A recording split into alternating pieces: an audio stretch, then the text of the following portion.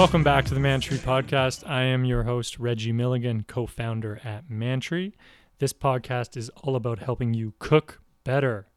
And we do that with short, digestible audio tips and hints that you can listen to on the go, whether in the car, commuting, cleaning the house, whatever it needs to be. So the next time you get back into the kitchen, you're just a little bit more ready to go. So today, we're going to do something a little different. Normally, you've heard me chime in with a bunch of tips and hints and all that. I rounded up a couple great tips I found from food experts, different chefs, different food personalities that I just thought were really helpful. And so we'll go through 7 or 8 of those, and then we'll be done today. This episode should probably run 6-7 minutes. So first things first, this one comes from Sean Brock. Quote, when grinding your own beef for burgers, grind in some bacon. So Sean is one of the most celebrated chefs in the country. He's at Husk down in Charleston. He's also got McCrady's, which is sort of the fancier joint. But he makes one of the best cheeseburgers in the country at Husk. And this is just such a great simple tip. You can either get your butcher to do this. They'll have meat grinder if they're any butcher worth their salt. And you can just get them to basically grind up some bacon for you in the meat grinder so that you can fold it into your patties. And this just gives it a little bit more fattiness. Obviously, it gives you that smokiness. And it's a really simple tip to take your burger to the next level. Number 2. Tip from an expert, Jeffrey Zakarian, who is the chef at Lamb's Club in New York. He's also on Food Network all the time. He says, quote, when you grill, pull your steaks out of the refrigerator 1 hour ahead of time so they can come to room temperature. Knockout tip.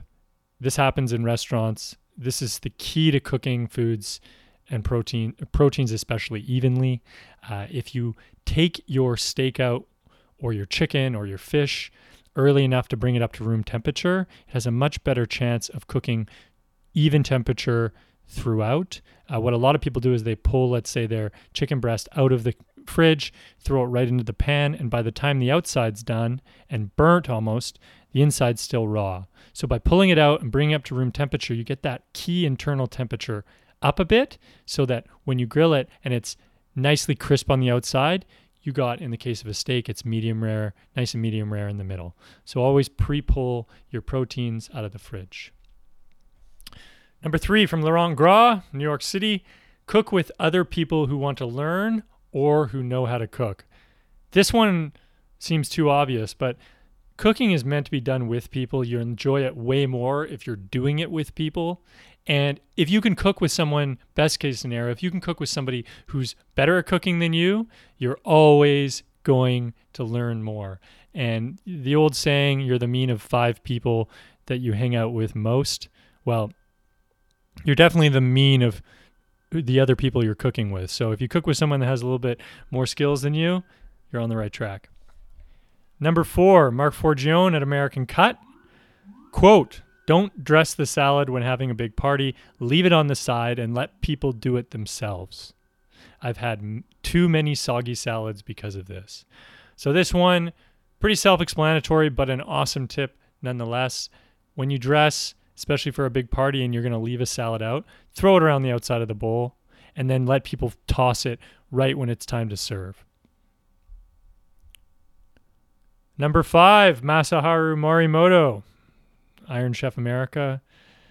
Quote, cook more often. Don't study, just cook. Love the simplicity of this. Basically, the best way to learn how to cook, get in the kitchen, cook as much as you can, be daring, take risks. If you're throwing a dinner party or cooking for other people, maybe not the best time to take risks with new recipes, but if you're just fooling around yourself, that is how you get better.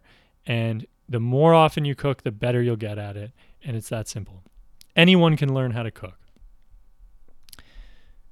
Number 6, Roy Choi at Kogi. He started Kogi Barbecue plus the Line Hotel. That is basically the reason for the food truck revolution. Kogi was sort of the original Korean tacos. He said, quote, to make a great sandwich, spread the mayonnaise from corner to corner on the bread. People rush this step and just do a swoosh down the middle. Every bite should be flavorful. Now that's a sandwich. Awesome tip again. Corner to corner, paint that whole bottom layer of the sandwich or that piece of bread with the mayo. Too many people they do exactly what he says. They do a little S wipe or something, and you get these dry areas where it just doesn't taste that good. Food is about execution, and even when you make a sandwich, you can do it right, or you can kind of do a half-assed job at it. And so if you're going to put mayo on a sandwich, make sure you cover that whole bottom piece of bread. 7, Ina Garten, Barefoot Contessa, quote, "For best results when you're baking, leave butter and eggs at room temperature overnight." So similar to pulling proteins out, leaving your eggs out, leaving butter out, it's just going to help the food get to where it needs to be temperature-wise faster. Especially with eggs, like leaving eggs at room temperature. If you guys have ever cooked eggs or doing an omelet or frittata, even scrambled eggs, and you're using room temperature eggs, it's much, much easier and quicker to cook great eggs when they come from room temperature vs coming directly from the fridge. And then as far as butter, cold butter is good for certain things. Like if you're in France and you have a nice baguette and you have a nice chunk of cold butter. But for the most part, room temperature butter is much easier to work with. Next tip comes from Chris Constantino. Amazing chef. He sort of a master of offal cooking, which is, the innards and the stomachs and all the tripe and all the good stuff you find in a lot of Italian cooking.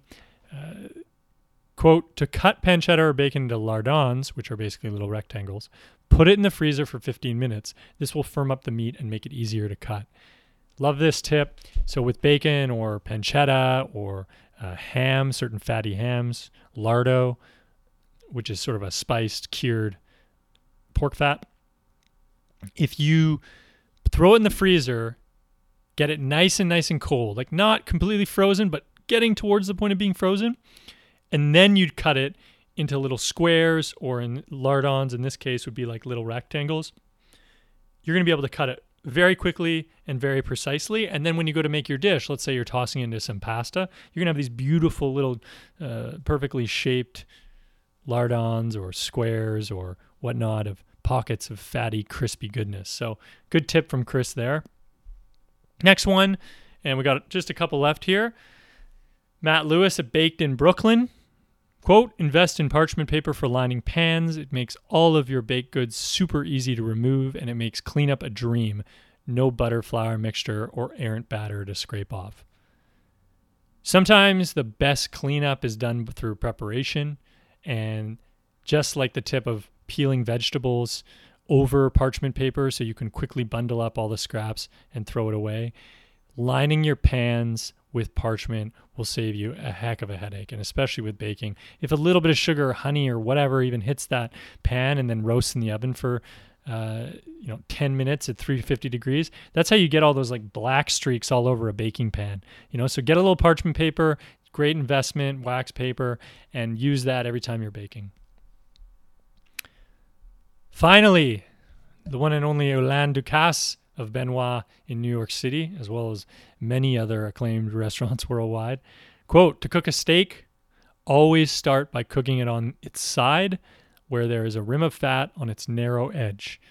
I render it down so there's good flavorful fat in the pan for the rest of the cooking."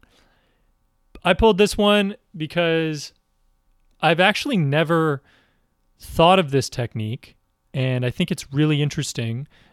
Basically using the fat from the animal that you're cooking and quickly doing a quick render. So you always think of, let's say, even a duck breast, cooking it skin side down first because it renders out the fat, and then you have that beautiful fat to baste the duck breast in.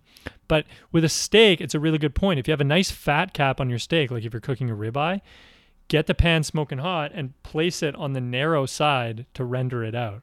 And I love that as a tip. And then you can go from there. Once you've kind of got the fat rendered into the pan, you can almost use that as an oil and then start searing the steak on the side. So that's a cool trick. That's one that I haven't even used. But next time I cook a steak in a cast iron pan, I'm definitely going to use that. That's it. Those are just a couple of tips that I wanted to share with you. Those are from people that are much more qualified than me to dispense this type of information. So we hope you enjoyed it today. As always, if you enjoyed it, share it. It just helps other people listen to the podcast. We'll be back again with more tips and hints. And good luck cooking out there.